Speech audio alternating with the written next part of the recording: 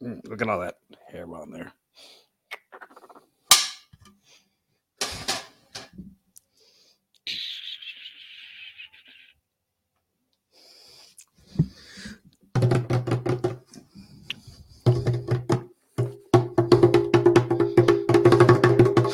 I'm very pleased to be joined by Art Bell, the author of the new book Constant Comedy and one of the founder of Comedy Central. And I want to just, before anything else, want to say to you, I hope you feel very, very welcome. I hope you feel very, very safe and free. And I know you said you listened to a couple episodes of the show. And you were like, oh, this isn't something like I've done. And I hope that's the experience for anybody and everybody. And I hope that I can lend that experience to you as well. No, I feel great. It's great to be here, Corey. Thanks very much for having me. And I like your little drum opening there. I'm a drummer too, so I appreciate that. Oh, man. Should have brought out your drums too, man. Well, they're down. Dragging them up here would have been bad. What kind of drum are you playing? Can I ask? Oh, it's a little djembe. It's a little djembe drum. So is that like your instrument, or do you have other drums around and stuff? No, I mean, it's not like I'm not a drummer, but for me, I started using it in wrestling.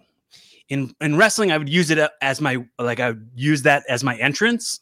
Right, your signature prop kind of thing. Yeah. So I would say that I tried to get goofy with wrestling. So I would say for a little while, I guess like the last like two or 3 years, where I'd say on my way to the ring that this drum helps me summon the alternate universes, where I can get a contact of alternate universe Corey Castles, and they can come here and help me fight my battles. It was just a convenient way for me I'm buying it, man. I think that's great. I'd like to summon some of my alternates too. So you believe in the multiverse on top of everything else? Yeah. That's do I. I mean, that's a mega chunk of my personality. Really? Yeah. You just know somebody. There's a better Corey out there and a worse Corey, and you're just sort of the compromise Corey. Well, I'd hope that every alternate universe version of me would subscribe to this podcast and maybe learn lessons they didn't know they needed to know. That's really cool to think about it like that. I guess I would want every alternate version of me to write a different book. And that way I could be like one of the most prolific writers of all time. Well, I'm up to one right now, by the way. Would one alternate universe? No, one book, you know. Well, the other universe versions of art call it like sometimes comedy. Yeah, right. It would be, you know, you didn't mention, I have to say this, excuse me. You did not mention the subtitle of my book. Oh, you know what? Let's start all over again. Cut it all. Let's cut it. Okay. Okay. Take two here. I'm going to cut it. Honestly, I'm not going to cut it out. No, you don't have to cut it. I'm just saying. I'm totally messing with you. The subtitle is like the coolest part of the whole book, I think. That's my personal opinion anyway. How I started Comedy Central and lost my sense of humor. That's it. That's the subtitle you're speaking. Right. Dude, it's like, it's such an interesting branding to like have that subtitle is very much like, yes, I'm gonna dive into this now. Well, that's it. I mean, you know what? You got that right. Exactly right. What I wanted to convey with the subtitle was that Comedy Central was not successful from the get-go. It was really hard, and it took a lot out of me and a lot out of a lot of other people, and it almost died about 50 times in the first year. Right. I wanted to make that clear because I think, you know, the thing's 30 years old this month. Can you believe it? In April. Wow. 30-year anniversary coming right up. Yeah. That's cool. Yeah, dude, I was 5 when it came out.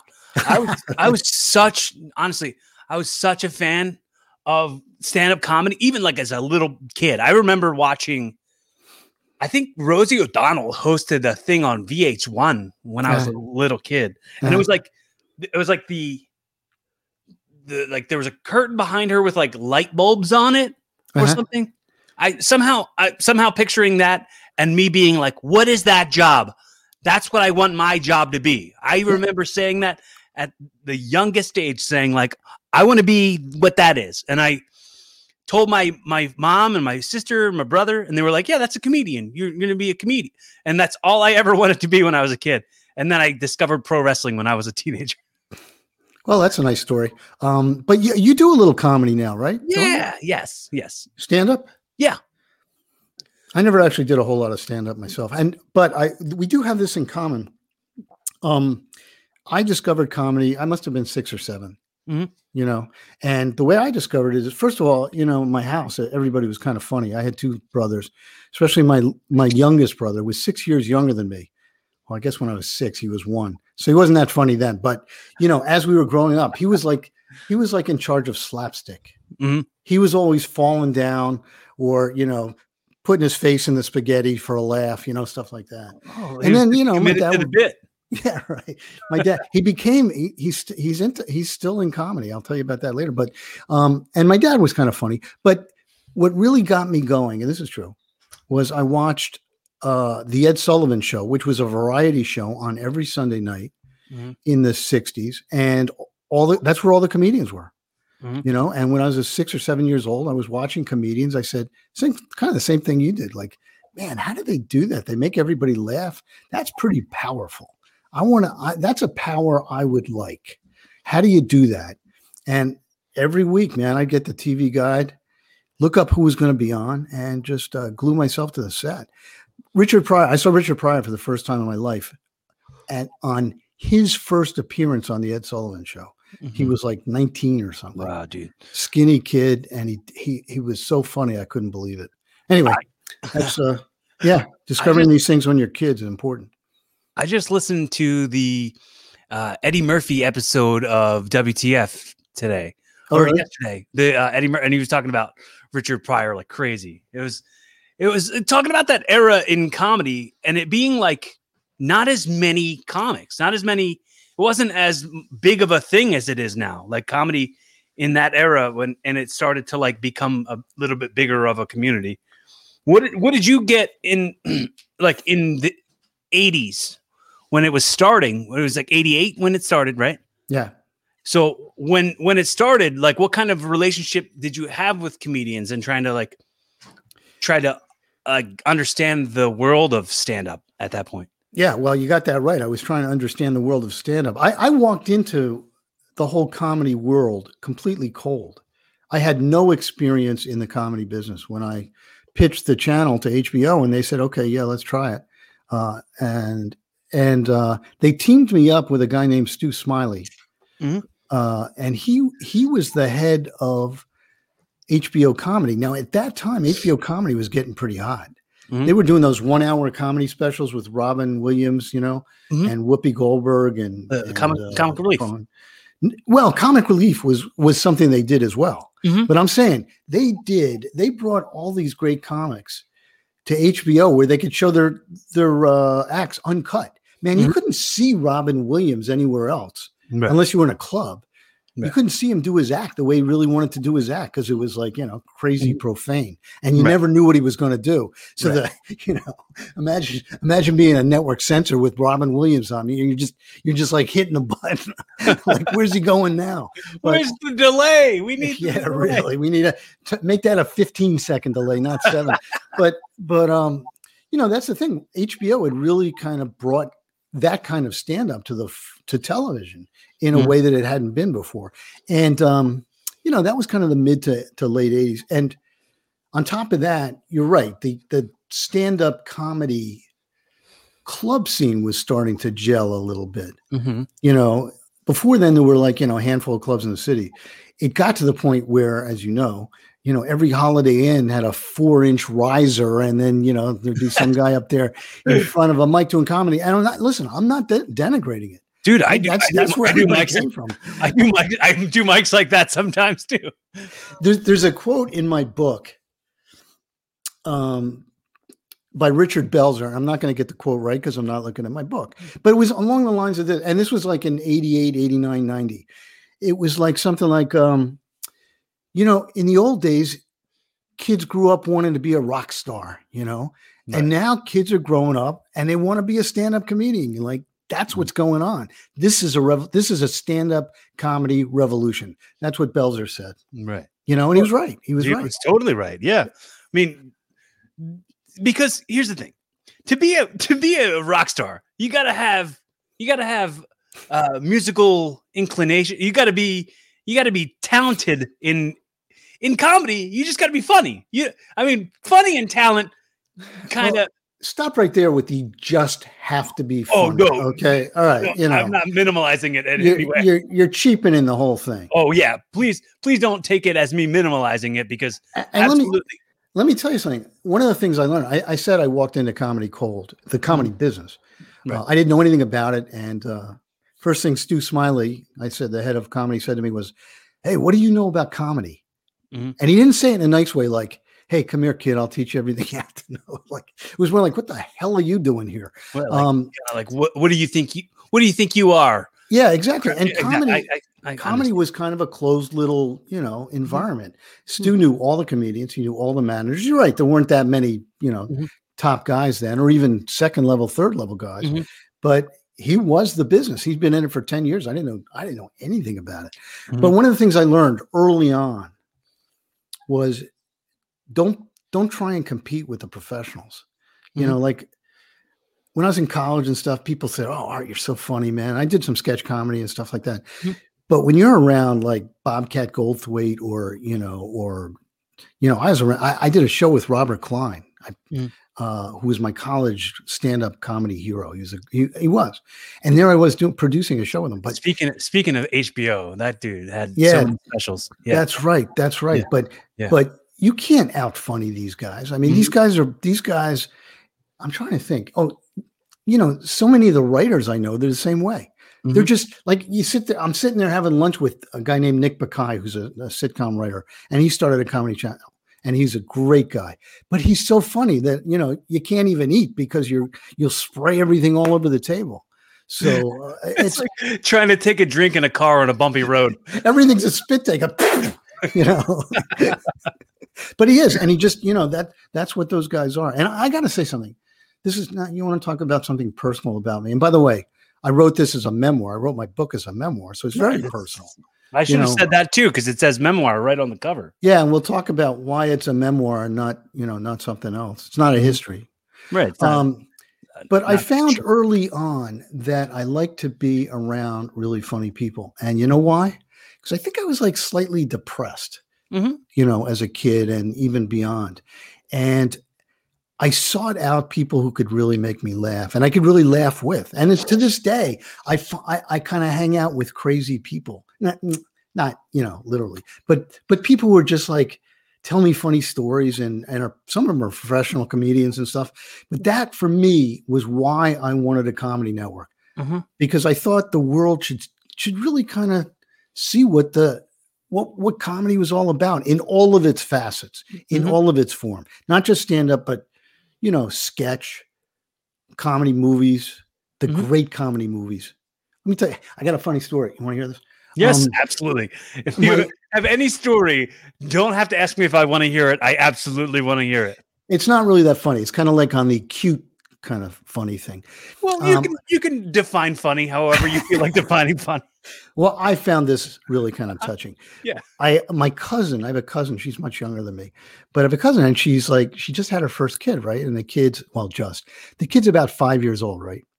And she sent me a tape of the kid. She said, I read your book. I loved it. And by the way, here's a tape of my kid falling down. He loves to like prove that he's funny by falling down and getting everybody to laugh, right? So I said, hey, have him watch some Buster Keaton movies. And I told her what to watch. And she writes me back like 2 days later. She goes, oh my God, we showed him the Buster Keaton movie. Now all he wants to do is like fall off the bed, fall face first onto the floor. He's really honing his falling act. I thought, yeah, because that's what Buster Keaton, he was the best. The guy was the best slapstick comedy guy ever. And if you don't think you like slapstick, watch a Buster Keaton movie. You'll be hysterical. Do you think when you set out and you were Stu Smiley was the guy's name? Yeah. When you and Stu like teamed up, were you like, well, we want to build this network around these comics? Did you have like a Rolodex of comics who you wanted to have film specials to get them out there? Let me make this 100% perfectly clear to everybody in your audience. We didn't know what the hell we were doing. I mean, the fact is, I pitched the idea of a comedy network that I had been thinking of a long time, for a long time, but it wasn't like, oh, well, we can do it like that comedy network, but we'll do ours a little different. We were making this thing up from scratch. We had no idea what was going to be on it. Now, I had a concept for it. And again, I wasn't in the comedy business. And the concept did not revolve around stand-up. I mean, there would be stand-up on it, but it was really, more of a kind of all-encompassing comedy thing. So no, the answer is no, we didn't, but Stu had no idea what to do either. I mean, you got to remember, they teamed us up. It's not like we said, okay, here's what we're going to do. We were like, hey, what the hell are we going to do now? Somebody said, yes. They said, yeah, go ahead, make a comedy network and we'll pay for it. Right. And that was, that was a crazy, scary thing. And as time went by, we put it together the best way and when I say it's me and Stu, at some point before we launched the thing, there were hundreds of people working on it. Really funny people, really top people. And I will say this: one of the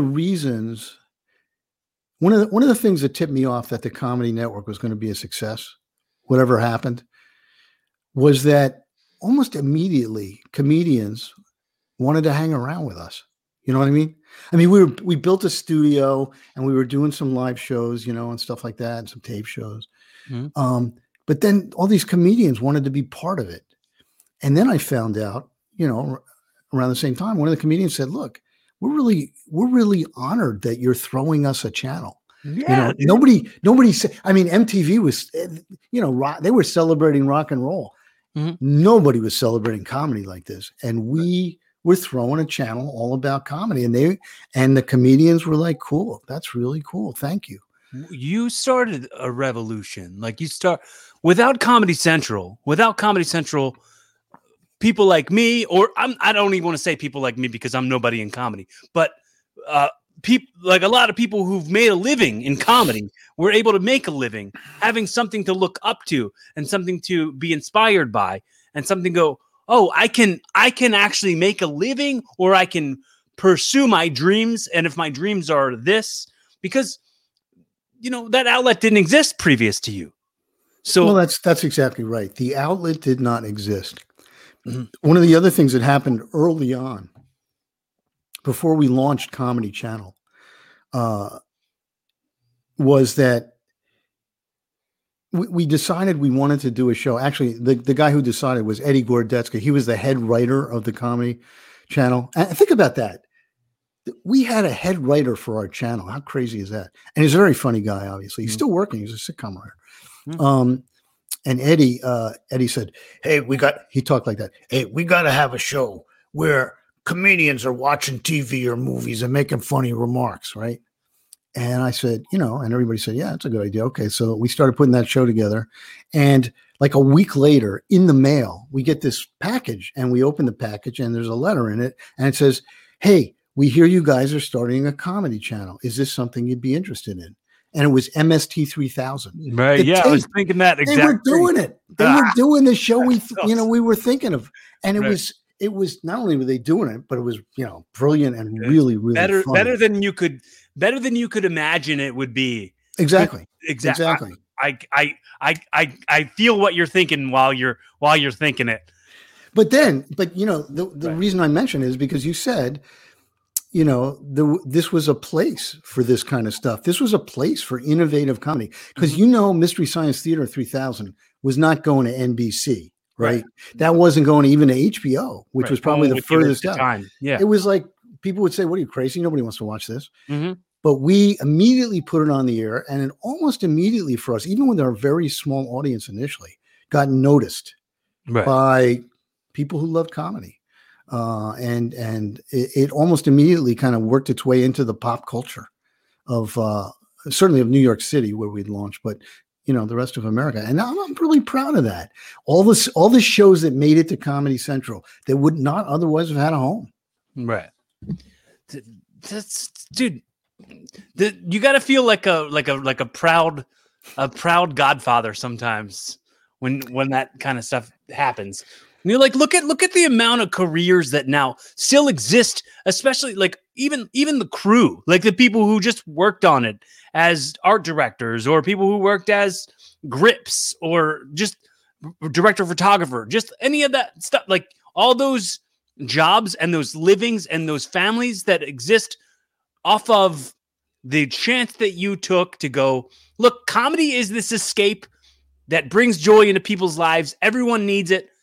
And you pitched the idea, and that was an idea that no one else had pitched. And it spawned a thing that really, it was so fruitful. Yeah. So, I feel that. People ask me when I was working there, they'd say, well, what are you doing? You're just working in television. Like I'd be dating or something. And the father would say, what do you do? You're a producer in TV or something. What do you do? And I said, hey, we're doing Comedy Channel, Comedy Central, man. We make people laugh. And I was proud of that. Yeah. Just that line. We make people laugh. Mm-hmm. I mean, I started that thing. I pitched it because I loved comedy. Mm-hmm. And I assumed there were other people out there who loved comedy, and I thought, why not have a channel for them? So yeah, I am proud of it. And I'm amazed that it's 30 years later. Sucker is still up there, Yeah. Still playing. Well, so. Do you like look at, it's funny because the reason I was asking that other question earlier about like having comics that you were like, oh, I would center it around this, because I know it went beyond just stand up, and it was Mystery Science Theater, and it was sketch, and it was tons of different stuff, all in a hodgepodge little mixed together stew, right? But like, what about nowadays? Like, if you were to have another opportunity to start something new that was just like what Comedy Central was when it started, because Comedy Central now compared to what Comedy Central was then is really not the same thing. Tell me about that. Tell me what are you thinking? No, I love Comedy Central, but I mean, it's not as kind of like how MTV was like music videos, and now it's just a bunch of shows. Like, that's kind of what Comedy Central became. It was like stand up, and then there's a bunch of shows, which would never really happen on Comedy Central. I don't think they like really played like sitcoms or anything. I don't even think that's still a thing. I know that there's shows, but not like canned laughter sitcoms, which, I mean, I'm a fan of. I like that stuff. But I'm saying, like, if you were to try to start something new, like hypothetically, if you were trying to start something new, what would be the names in comedy? Just like the 5 names that you'd want to like build around. Well, at this point, I mean, John Mulaney, is one of the great guys, and Gary Goldman. Those are the 2 guys I really think about. There's so many great comics, In those days, it's not like we didn't have a lot of comics to choose from. And we did start with a group of comedians who were doing shows. Alan Havey, do you know that name, Alan Havey? He's on Billions now. He's an actor, but he wasn't like really, really famous comedian, but he was like, he was a pretty well-known comedian in those days. We gave him a show. And Jon Stewart. We started with Jon Stewart, man. Yeah. I just saw a clip of Jon Stewart when on the show was called Short Attention Span Theater. Mm-hmm. And what it was he would, talk. It was a little like MTV, talk about some comedy stuff. And then he'd say, hey, let's look at a clip of this, or let's look at some clips from Eddie Murphy, or let's look, and it was short form comedy, the way people watch comedy now on YouTube. But even then I could tell he was great. Alan Havey was great. Who else do we have? Those are the 2 that come to mind, because the other ones, I mean, they were kind of unknown. Again, Nick Bakay was there. Now, nobody knew who he was. He was a kid, but he did like a show called Rain Delay, which was a takeoff on sports rain delay shows, where they would just sit around and say, yeah, we got nothing to talk about, but we're going to keep talking. And it was a riot. That was the really early days of Comedy Channel. And let me tell you about that. What was great about that? We tried everything. We just wanted to have fun. We wanted it to be fun. And we also wanted it to be known as a place. That's why we built a studio. And, you know, in the 90s, we always announced our shows. Hey, you know, watch this at 10 o'clock here at Comedy Central. We didn't say here on Comedy Central or watch it on Comedy Central. Oh man, here at Comedy Central. Because we wanted, we wanted people to think, we wanted people thinking you can actually go there and see all these comedians hanging around. Which wasn't that far from the truth. But, you know, listen, we're working in offices and studios like everybody else. But yeah, we wanted that kind of center of the comedy universe feel, you know, that it was all kind of coming to us. And eventually that's the way we felt it. But we could also try anything. And that was the beauty of it. It was an experimental phase there. I mean, it had never been done before. None of that stuff had ever been done. So you absolutely want to go, well, let's throw the spaghetti at the wall and see if it sticks. Like, especially if you're, you know, getting Viacom's money. Well, look, let me go back to my initial comment, which was it was hard in the first year. Yeah. Meaning I went to work every day thinking they were going to shut us down. Oh yeah. Yeah. Just like job security is not really something that you're automatically like, yep, Teflon. I'm not talking about job security. I'm talking about at that point, I felt like I'd gotten 200 people into this thing, and HBO was pouring a lot of money into it, and they'd staked the reputation on the fact they were going to do a cable channel that was really funny. And when we launched, people said, "Oh, it's not that funny. What are they talking about? They're kind of flopping. This isn't a great comedy channel." And, you know, you think back, you say, well, why should anybody think that on day one, the channel would be like, you know, perfectly formed and brilliantly funny? Why would anyone think that? But that's the standard they held us to. And it was, you know, as I said, we almost got shut down because it was not considered successful and it was not making money. Well, that'll go right back to a point I always make. I don't know if you've ever heard me say it, but I always talk about how you kind of have to be careful about how you advertise yourself as things. So if I come out here and I tell you I'm funny, I'm smart, I'm handsome, and then you look at me and you're like, dude, you're not that good looking, and you haven't made me laugh once, and you're not really that smart. You've proved yourself to be pretty stupid. So not only are you stupid, unfunny, ugly, you're a liar too. Okay, so let me set this up for you. I pitched this channel, and they said, HBO said yes, right? And the chairman of HBO was a guy named Michael Fuchs, and he loved the idea. He was the guy who was responsible for getting all that comedy on HBO. He set up a press conference in LA to announce it. And I'm like, you know, like, don't make a big deal about this yet. You know, we don't really know where we're going. Right. Huge press conference. He gets up there and he says, "We are HBO. We are about to launch the funniest channel ever." Oh. And like everybody was there. Oh, and I was there. I'm sitting next to Billy Crystal, who's looking at me like, huh? Who are you? You know, like, and he just really kind of put it all out there. Now, let me tell you one other thing. The New York Times Magazine had just said they had Michael Fuchs on the cover with the headline, "The Most Powerful Man in Hollywood." Okay. So there were lots of people out there just waiting for this guy to fall on his face, right? And the expectations were sky high. And then week one, we got creamed by the press. I mean, worst notices ever. Somebody called us the Gong Channel. Somebody said, this stuff is not only not funny, it's unfunny. You know, it's just terrible. And, you know, I got a call from Michael Fuchs around that time. Actually, that's where the subtitle comes from. Michael was the one who said to me, you know, it took a comedy channel to make me lose my sense of humor. Oh. He said that because that's how serious it was.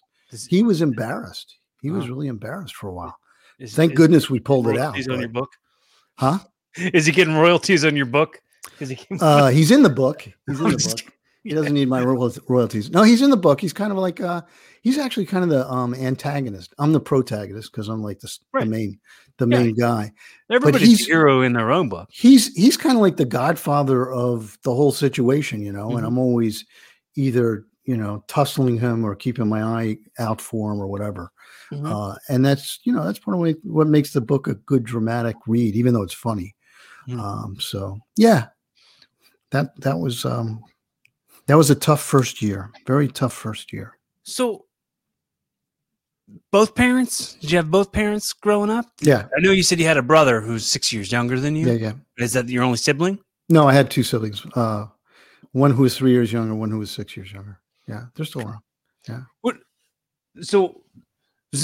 kind of upbringing were you guys? Like middle class, working class, poor? No. We were kind of like middle class. In those days, everybody was kind of middle class. I mean, I remember like I had one kid who was rich, one friend who was rich. Like his father had a big yacht and they had a nice house and everything else. But everybody else was kind of like, in the same boat. You got doctors, you got lawyers, my dad was the same boat, but not a yacht. Yeah. Right, but, and I think that made a difference. I think, here's something you may not know about me. I came out of college and I had a degree in economics, and I went to Washington, D.C. to work as an economist. Wow. And nobody said to me at the time, are you sure you're going to be able to make a living as an economist? I mean, is that something, do economists make money? Are they well paid? Now we talk to our kids, it's like, what are you going to do, man? You got to make money. You got to support yourself, all this kind of stuff. Mm-hmm. But in those days, we always just assume like, hey, whatever you did, you're going to end up middle class. As long as you got no one had high hopes or anything. Yeah, right. As long as you got a job, the big job was doctor. Everybody wanted you to be a doctor because that was like, but it's not like the doctor who were incredibly wealthy, or they were just like, considered the smart people in the community and very well regarded. So I didn't even give it a thought when I became an economist. Like, am I going to make money?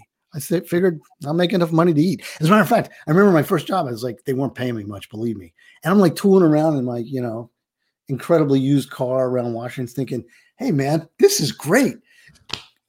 I was probably so poor at that time. I was living in a terrible apartment with 3 other guys, but I thought, hey, I'm making money. This is, who knew that you could actually make money?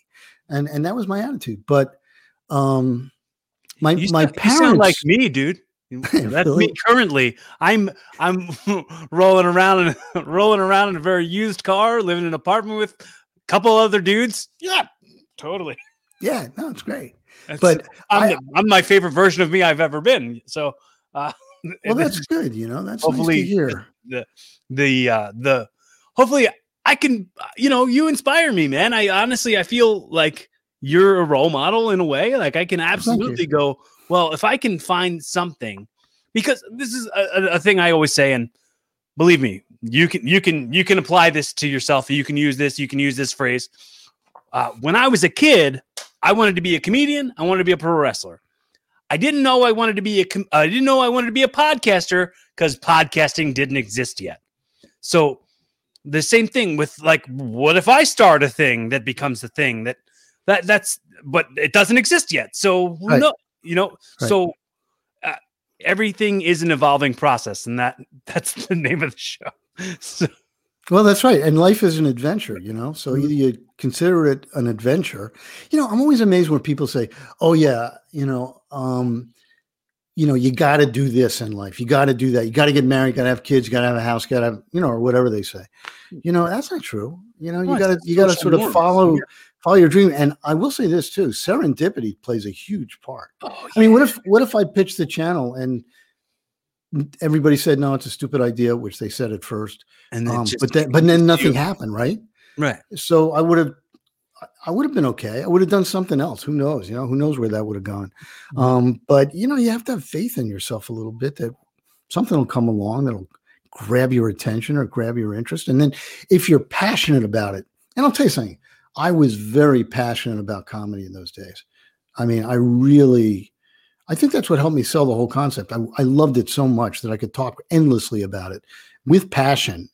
And I think that, got other people excited, but everybody's passionate about something. I assume you're passionate about wrestling and comedy, and that's good because you gotta have your passions in your life one way or the other. I apply there's more than one way up the mountain to every other thing that I'm doing. Yeah, true. It's not my podcast if I don't quote Incubus song. All right, go ahead. The band Incubus has a song where it says, will I ever get to where I'm going? If I do, will I know when I'm there? So it's not it's really a part of, like, to me, I take that lyric as going like, well, I'll never just be like all the way content with like, here's all the things I want to be, and I am them. So that's all I got to do. I gotta continue to climb up that mountain. As Miley Cyrus would say, there's always going to be another mountain. I'm always going to want to make it move. Yeah, she said that. It's all about the climb. Yeah. Well, you know what? As long as we're waxing philosophical here, you're gonna hit waxing philosophically all the time. you're gonna hit a lot of bumps in your life. I mean, and with comedy, I'll tell you one big bump. I mean, cut to the end of my book. You know what happened? I got fired after 8 years of putting the place together, after pitching it, after feeling incredibly personally responsible in a way that I never have since for any job that I've had. I got fired, and it was just like. It was unexpected, although I should have seen it coming, right? But it was unexpected, and it floored me. It floored me for a time, It just knocked me down. And you say, hey, Art, you must be really proud of what you did. I couldn't even remember what I did at that moment. I was so low. I was so down, and I didn't know if I was ever going to work again. That's how it occurred to me. Mm-hmm. I didn't know if I was ever going to work again. And I was young, I was relatively young. Of course I did pull myself together and, got more jobs and had a great career and all that stuff. But you don't see the really bad bumps coming. You don't see them coming. Dude, losing any job, even if it's a job you hate, losing any job makes you feel so shitty. Like, honestly, I worked at a job for like 5 years, and it was like, I was like, oh, this place feels like it's family. Everybody cares about each other. And I met my replacement the day they fired me. And I was like, I was that easily replaced. It was like, I had learned everybody's families and how important this all was. And like, the way I looked at it was like, this is all a part of the evolving. This is a part of the journey, and I'll get some. But when it comes to that, you said you'd been there you were there 8 years. Did at the 8-year point, did it feel still like a job? Did it just feel like something like work that you were doing, or did it feel like you were like still part of a revolution? That's an interesting question. You know what? It did feel like it was still pretty fresh. I mean, I left around the time that they started doing the Daily Show. Mm-hmm. And the Daily Show came from something that we had done and started a few years earlier, which was covering politics and news. Mm-hmm. We didn't do it as a Daily Show. The first thing we did, and this was just an idea that was generated by a bunch of us sitting around a room saying, hey, man, how are we going to get in trouble? We're a comedy network. We got to do something crazy. What are we going to do? And somebody said, well, the presidential State of the Union address is coming up. And somebody else said, yeah, so big deal. That's boring. And then somebody else said, hey, why don't we just cover it live and have a comedian talking about it, MST style. Mm-hmm. So we did. We thought, okay, that's a crazy idea, right? And everybody else said, that's a crazy idea, but we did it. And that was 1992. And it was, by the way, Al Franken was the first comedian who did that. And he was great. He had been on the Saturday Night Live, and we snagged him for this. And it was a moment where sort of the press looked up. They hadn't been real nice to us before, but it was 2 years after we launched, or a year and a half after we launched, and they said, hey, these guys at Comedy Central, they're doing something special. They're really doing some stuff now. So when you say, was it just a job, or was it, no, a job is where you go in and, you try and make things incrementally better every day. Mm-hmm. What we like to see, and what I was still seeing, was like these little explosions of creativity all over the place, mm-hmm. and really admiring what we were doing or the work other people were doing. You know what I mean? Mm-hmm. All those creative people in one place coming up with great programming, great ideas, and great comedy. It was very exciting. And when I left, I will say this, It's in my book, by the way. I'm like exposing the whole book. If you get me talking long enough, you don't have to write, buy the book. You just say, okay, well, just listen to that podcast. Well, you don't have to buy the book. Yeah. Right. But anyway, well, when the new guy came in, he said, okay, we're not going to fire you right now. He didn't say right now. He said, we're going to put you in new business development. Now, how many people do you think were in new business development at the time? It was 0, and I was number 1, right? So I'm new business development. I said, all right, what am I going to do, right? And the internet had just started. So I just started saying, all right, great. Well, let's do a website, and let's make it funny. And that's what we did. And we had a great time. I hired some other people. And then the guy said, he said, man, you did a great job on this website. I said, thanks. He goes, but we're going to have to let you go. Like I said, what? Anyway, you never stop. That's my point. Wherever they threw me in new business development, and I knew the handwriting was on the wall, but I wanted to go out swinging. That's all. I wanted to go out swinging. Well, just be a deliberate creator. That's absolutely what you are. Yeah, I mean, yeah. I see that from a mile away. And I honestly, man, when we connected, I was like, I just want to know you. I for sure wanted to get your book and read your book. And like you said, you don't even have to read the book, but I'm like, yeah, but I actually would like to chat with you and know you first. And then it's like, I like to move a little backwards because I have this platform and not everybody does. That's so true. For sure, your relationship with me and your stories with me are going to have a different tone and a reflection and inflection than maybe what people are going to read in the context of the stories, because they have that's right. They have the ability to read the pages before it and the pages after it. Right. I think that's right. The book, you were talking about the fact that it was a memoir, and that was a very interesting thing to write because, memoir it's not like I did any research. I didn't. I completely relied on my memory of what was going on.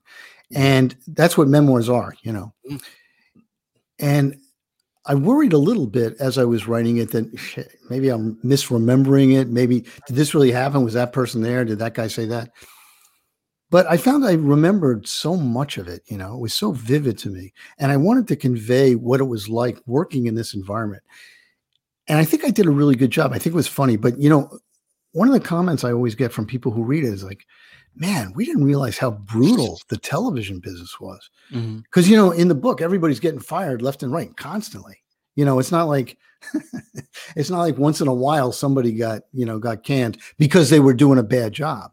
It was like, that's what we lived with. It was that crazy of an environment. And it was a little scary. Well, I mean, dude, entertainment business jobs are tough to hold on to. I mean, they don't come across very often, and especially from the talent side, it's very independent contractor-y, 1099, sort of like you don't get jobs, you get like a gig. You get gigs, yeah. Yeah. And well, I came from corporate, I figured, hey, you get jobs, right? They made me, they put me in programming at comedy, and I'm like, okay, I got a job. But people were flying by, coming in, leaving, and somebody wasn't happy with, somebody on the board wasn't happy with one of the execs. It's like, boom, you're out. So it was pretty tough. But again, I talk about that negatively. I just want to impress upon everybody. It was the greatest adventure of my life. Right, it really was, of my career. Right. And I don't regret a minute of it. But I wanted to write the book so that people understood what I was going through and the fact that it wasn't easy and I wasn't always just cocky about or cocksure or like, oh, this is a piece of cake or this is going to work. Or I had a lot of doubts myself. Yeah, dude. I mean, it's really an uphill struggle. And for sure, when it comes to you writing the book, it makes so much sense because like if you remember it and then you don't put it on the record, like it's just your memory. And then when you go, it's gone. Like here is like your family, your friends, your people who care about you now can look back and be like, this was inside of his head. And now it's on this page. And I can I can understand what Art was thinking at this time, and the origin stories of his proudest moments and his funnest times, and the character development of who Art is. And I mean, honestly, I toyed around with the idea of writing a book myself for a really long time. Now, I struggle with this imposter syndrome, I guess you could say. I very much go like, well, what kind of a big deal am I? No one's going to care to read my book, right? And then that was years ago. I started writing this book when I was like 20 or something. Who the heck would want to read some 20-year-old's book? Like, you're not important. You didn't do anything yet. And I was like, well, I'll start writing it now. And then when I'm somebody and I can like have people see this, then people will want to read it. But so wait, you were writing a memoir? You started a memour? I mean, just about your life. Autobiography, yeah. Autobiography, yeah. Yeah. And I was like, you know what? As it got closer and closer to the present, I was like, you know what? I'm gonna write something in a book, and then in 10 years from now, maybe I'll have said something in the book that I don't agree with at that point. And I don't want to have somebody like come up to me and be like, you wrote this thing and it's published now that you think this is stamped. And I want to be like, have an opportunity where I can have a voice so you can hear me. I was like, podcasting and audio is the new literature in my brain. And I mean, for sure, I got a lot of the points across, but my origin story isn't as black and white as putting it on a page, which is still something is in my long-term goals to do. Because I have those notebooks that I wrote in when I was younger to like put a story out. But for sure, it's something I still really would like to do. Yeah, well, writing a memoir is it was a fascinating experience. And truthfully, I didn't start out to write a book. Mm-hmm. Right. And on top of that, I didn't really start out to write anything about Comedy Central. I just wanted to write memoir. Mm-hmm. You know, I just thought I have a lot of interesting stories about myself. Mm-hmm. I've seen a lot of interesting things and had some fun times. And I mostly started writing stories about my childhood, you know, right. about being a kid or being in high school or whatever. And I found I really enjoyed it.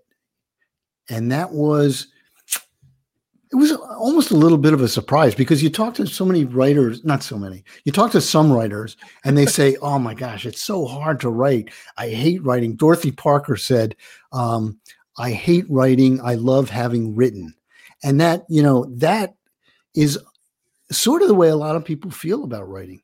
But I just really enjoy the process. I just really think it's fun. And then I started writing about comedy a little bit and realized that I had a lot of stories. So I started writing that again with no intention of making a book. Suddenly it's like, wait a second. Yeah. There it is, man. I got a book. I had to fill it in a little bit, you know, but, and so I recommend that. I mean, it sounds like you're going about it the right way, that you're writing pieces of stories and things about your childhood and and keeping a diary, right? You keep a diary. Is that what you're doing? I don't currently keep a diary, but I probably should start journaling. I mean, yeah. These days it's easy because everybody's got a blog. Mm-hmm. You know, everybody's talking about what they're doing, and Facebook is kind of like a journal, I guess. Right. Yeah. I'm not real big on it, but you know, there's lots of opportunities to remember what you're all about. Yeah, I mean, I hope honestly that I for sure know that this is a timestamp in my life, and I really appreciate everything being on the record. Everything. So a really good friend of mine, he was a writer for Comedy Central. Oh, really? And he worked at Comedy Central in Jersey City. Well, he lived in Jersey City and he worked Comedy Central in New York. And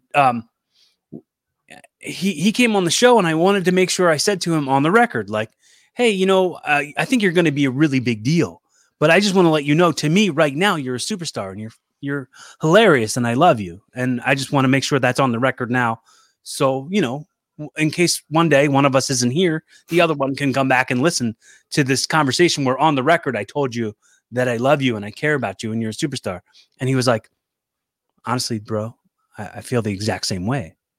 And he was telling me nice things about myself.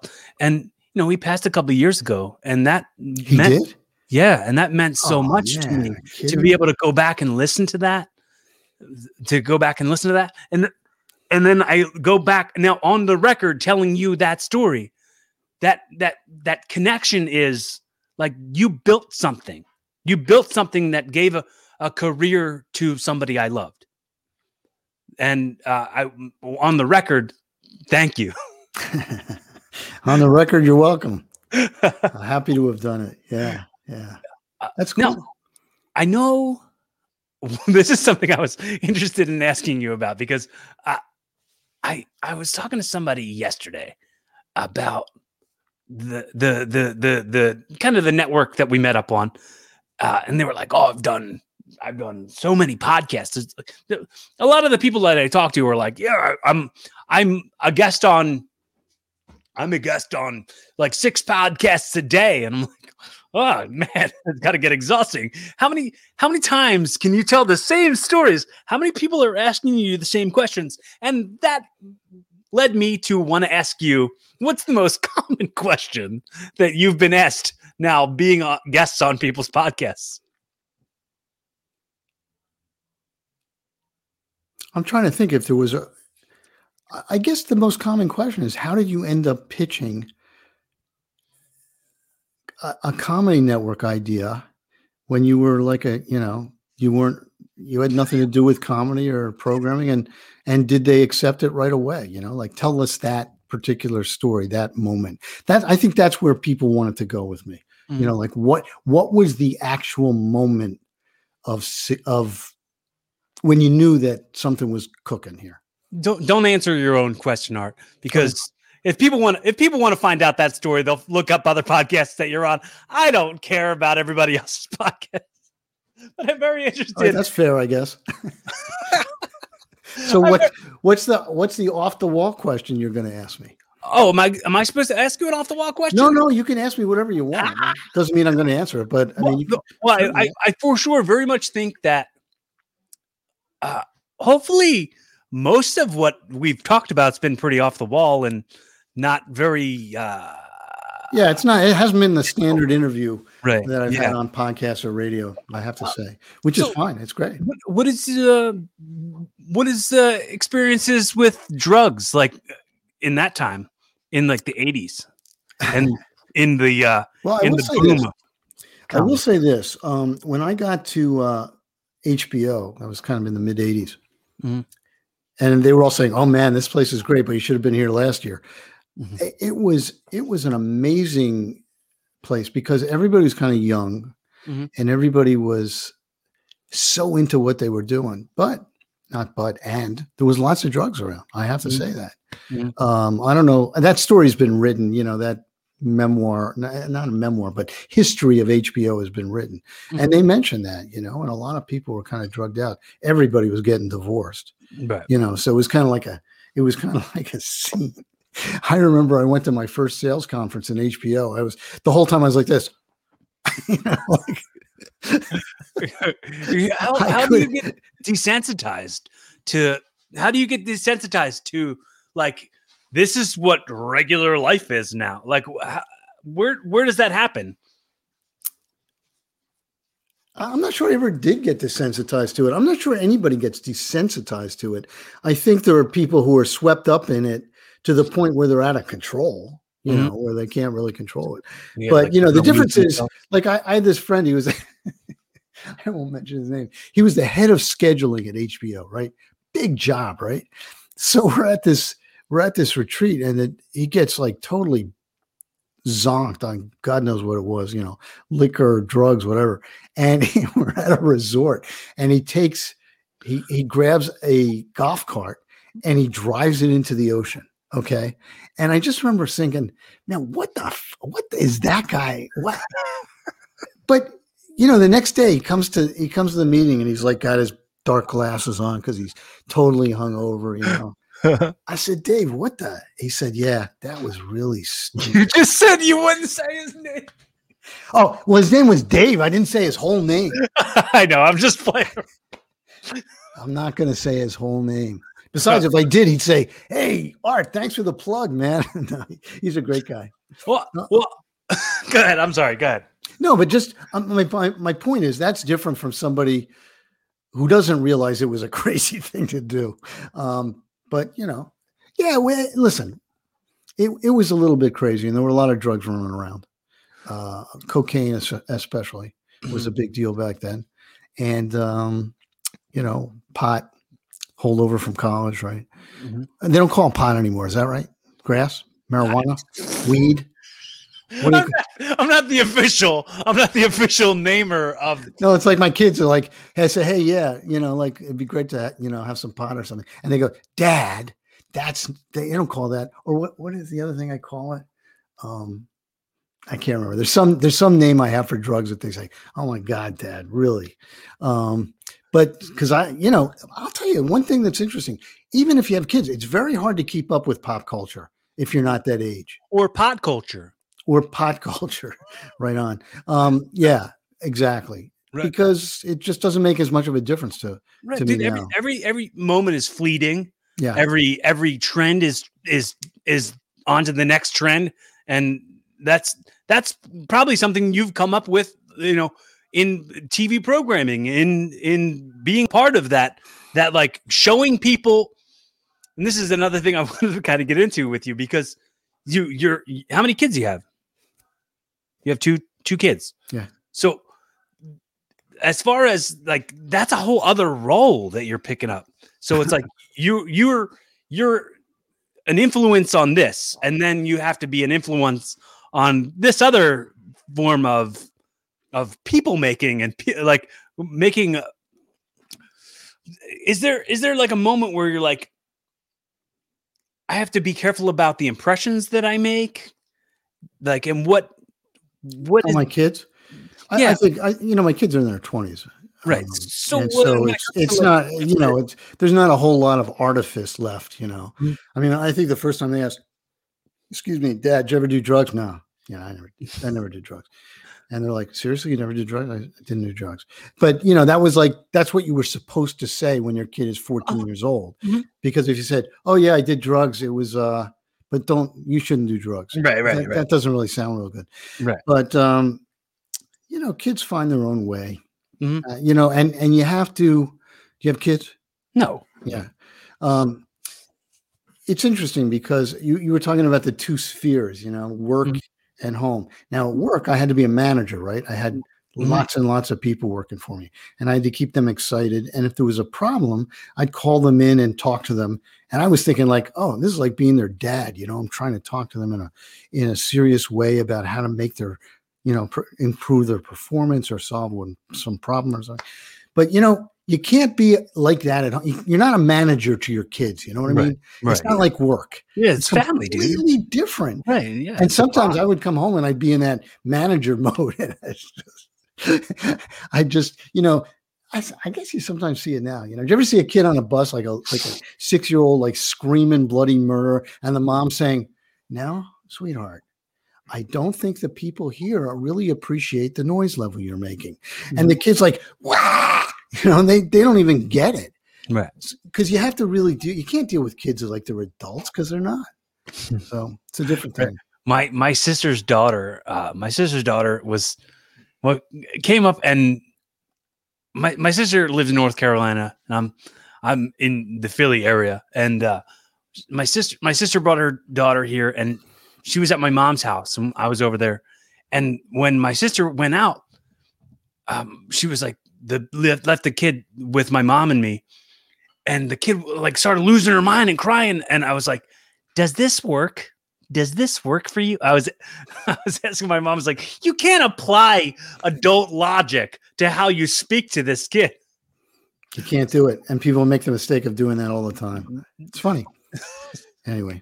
Well, remember the Bill Burr bit when he was talking about the dog, where he was like amping the dog all up, amping the dog all up, and he's like, you got to bring it back down. Yeah. So I figure that when I come to talk to a kid, I'm like, oh, hey, why don't we bring this down? I'm going to talk to you like you're a person, not ready to hear it. Yeah, let me tell you, man. I said that when I started comedy, I didn't know anything about comedy. And when I started being a dad, I didn't know anything about being a dad. I mean, it's talk about learning on the job. Right. You're just trying to figure it out as fast as you can. I use the word ill-equipped. Yeah. So I use the word ill-equipped a lot when it comes to talking about these roles, you're learning. This is on the job training. Like I'm learning as I go here. Yeah. And the interesting thing is, though, think about this, and I have. The training you have is the training you got from dealing with your parents and the way they dealt with you. Right. And ultimately you want to be a better version of that. Let's assume that wasn't, optimal. Right. Because it wasn't, things were different back then. So, that's the big challenge, man. Being a father, being a parent. It's always there. 2 more things. Yeah. And then I'll send you off with a hot dog and a handshake. You can ride off into the sunset. Right. So I do this thing that I call audio time travel. Okay. So like we were talking about this stuff being on the record and it outliving us. Right. So he said, your kids are in their 20s now. Yeah. Let's say in 2041, 10 years from now, they're listening back to this and hearing the message to take. That's 20 years from now, man. I just wanted to get that. Okay, I'm sorry. That on the record. Okay. He's math shaming me, folks. He's math. That's like when you go, okay, there's 4 things I want to tell you, man. It's like, oh, don't do that. So 20 years from now. Okay, I'm with you. What is the message? Because they're going to listen back. This stuff's outliving us, man. They're going to listen back to this in 20 years and understand, you might be here. You might still be here, but an older version who won't be able to share the things that maybe you can share right now that can be applicable to them in 20 years when they need to hear it. What are the things you're saying? Well, I said some of them. I mean, first of all, I always like to think that we should be bold and take chances. I think your life is so much more interesting if you're bold and you take chances. And the people who do incredible things in the world, and I don't count myself among them, but the people really do incredible things. They're putting themselves out there and they're daring people to tell them they're wrong or to have them fail. And sometimes you do fail. And that's, I would want my kids to know that failure is okay, because if you don't try, then you don't know. You don't know if you can really pull it off. I think that's it. What was the second thing? You said 2 things. Yeah, I didn't get to the second part yet. Oh, right.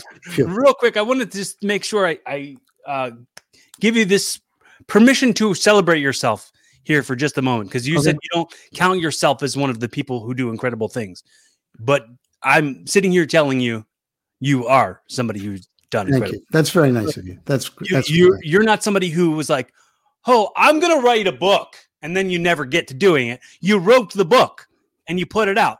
You weren't somebody who was like, I'm going to start this revolution and then never get around to doing it. You started the revolution and now you have the book to write about it. So been there, done that, got a t-shirt. You can say, been there, done that, wrote the book about it. Right. So that's a good t-shirt. That is a good t-shirt. That's it. So the other thing I was going to say, so hypothetically, dude, honestly, you've got so many lessons to teach. So the lessons aren't just wrapped up. Like, not all the lessons are in these pages. The lessons can go on and on. Some of them are in there, and the story, not all of them. You know what I'm saying? True. So I want to encourage you to perhaps start your own podcast, and I would be happy to be a guest on your podcast. Get out of here. I should start a podcast? Yes, you absolutely should. If I can, I want to make sure I tell you, I would absolutely be a resource to you in any way. If you need a friend, if you need help, if you need any support, you got okay. You got a friend. I am calling that chip in right now, because here's what's happening. Mm-hmm. My friend, Vinny Favali, who's in the book, he worked at comedy with me from day 1 or 2, whatever. He called me up the other day, said, we're doing a podcast. I said, what do you mean we are doing a podcast? He said, me and you, we're going to do a podcast. We're going to do a 12 episode series right off the bat about how comedy began. And we're going to interview people from back in the day, people who were there, talk about, with the comedians who were there, talk about it with the guys who worked with us. And so we're starting it up. We are starting it up. Good. I don't know the first thing about how to be an interviewer on a podcast. Did you read Judd Apatow's book? No, but I certainly know about it. It's all his old interviews with comedians, and he it's so cool. Like he was like a teenager and he was interviewing Steve Martin. Yeah, how cool is that? Awesome. That's so cool. How cool is that? So the way I wrap up the show is I always say, hypothetically, I've gifted you this podcast. So this has been your first episode of your podcast, Evolving with Art Bell. All right. Well, that's great. This is the first episode because we don't have any episodes yet. We just got a dream. Thank you. For sure. What I'd like to ask you to do is wrap up your new podcast in a Jerry Springer's final thought sort of way, where you wrap it up in a nice, pretty little bow and tell people what lessons they can take to evolve to a better version of themselves tomorrow as they were today. And just to keep it silly at the end, do your best Alf and say, hey, Willie. I'm not doing my best, Alf. Are you kidding me? I can't do that. I can't even do the first thing, but I'll try. Okay, listen. Hey, it's great to be. It's great to have spent a little time with you here tonight. It's really been a lot of fun, and I hope you got, if nothing else, you saw that what pays off for any of us in life is perseverance. Things are hard. If you stick with them, it'll work out one way or the other. But, if you don't have that ability to persevere, you're not going to get anywhere. So here's Art Bell saying, hang in there, keep going at whatever you're doing. Dude, Art, I have to say how grateful I am to you. That I have to add perseverance to my daily vocabulary a little more. And thank you for that lesson. Oh, sure. Thank you for this time. Honestly, I always say how important I think the currency of effort is. The currency of effort is way more valuable than the currency of, the currency of time and effort is way more important than the currency of money. Money can come and go, but intention and love and attention and effort are so valuable. That's right. So I appreciate you so much. I want to let you know, honestly, if I can be any resource to you in any way, please don't hesitate to text me. You got my number. I'm happy. I feel like this is still just the very beginning of what our friendship's going to be. Yeah, and of course. It's great. I'm glad about it. I am so glad to have met you tonight, and thank you for the offer. And I will definitely take you up on it. So thanks.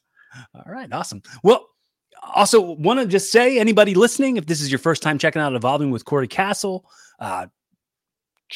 go back and check out the other episodes if you've enjoyed this one. If you've liked the love that comes from the effort that you've given me and you pay me in that currency, the only payment I'm asking is just for a subscribe, a like, a share, comment below. Let me know that you exist. If you're following me on YouTube, youtube.com/Corey Castle, subscribe on Apple Podcasts or Spotify, get new episodes every Monday. And Art, if you want, when this episode comes out or when this video is up, take it, do whatever you want with All right, that's great. All right. You know what I want to do right now, though, is just remind people to buy my book. Yeah, I was about to do that as well. Okay, go ahead. No. Hey, is this my podcast or your podcast? No, go ahead. Go ahead. Well, I just want to say, you can probably articulate it better than I can. The name of the book is Constant Comedy: How I Started Comedy Central and Lost My Sense of Humor. And you can buy it at Amazon or, any bookstore in America hopefully has it. And I hope you buy it. And I hope, not only do I hope you buy it, I really hope you read it, because I think it's a cool thing to know about. Secondly, if you want to know more about me, and I know you're out there saying, oh man, this has been a great hour, but I would like to find out a lot more about Art Bell. You can go to my website, artbellwriter.com. I've got some other writing I've done on there. I've got an interview with myself, which is pretty cool, and some more stuff on my book. So check it out. Thank you. All right. Have a great night, man. Thanks so much for your time. You too. Everybody else, be fun, have safe, keep evolving.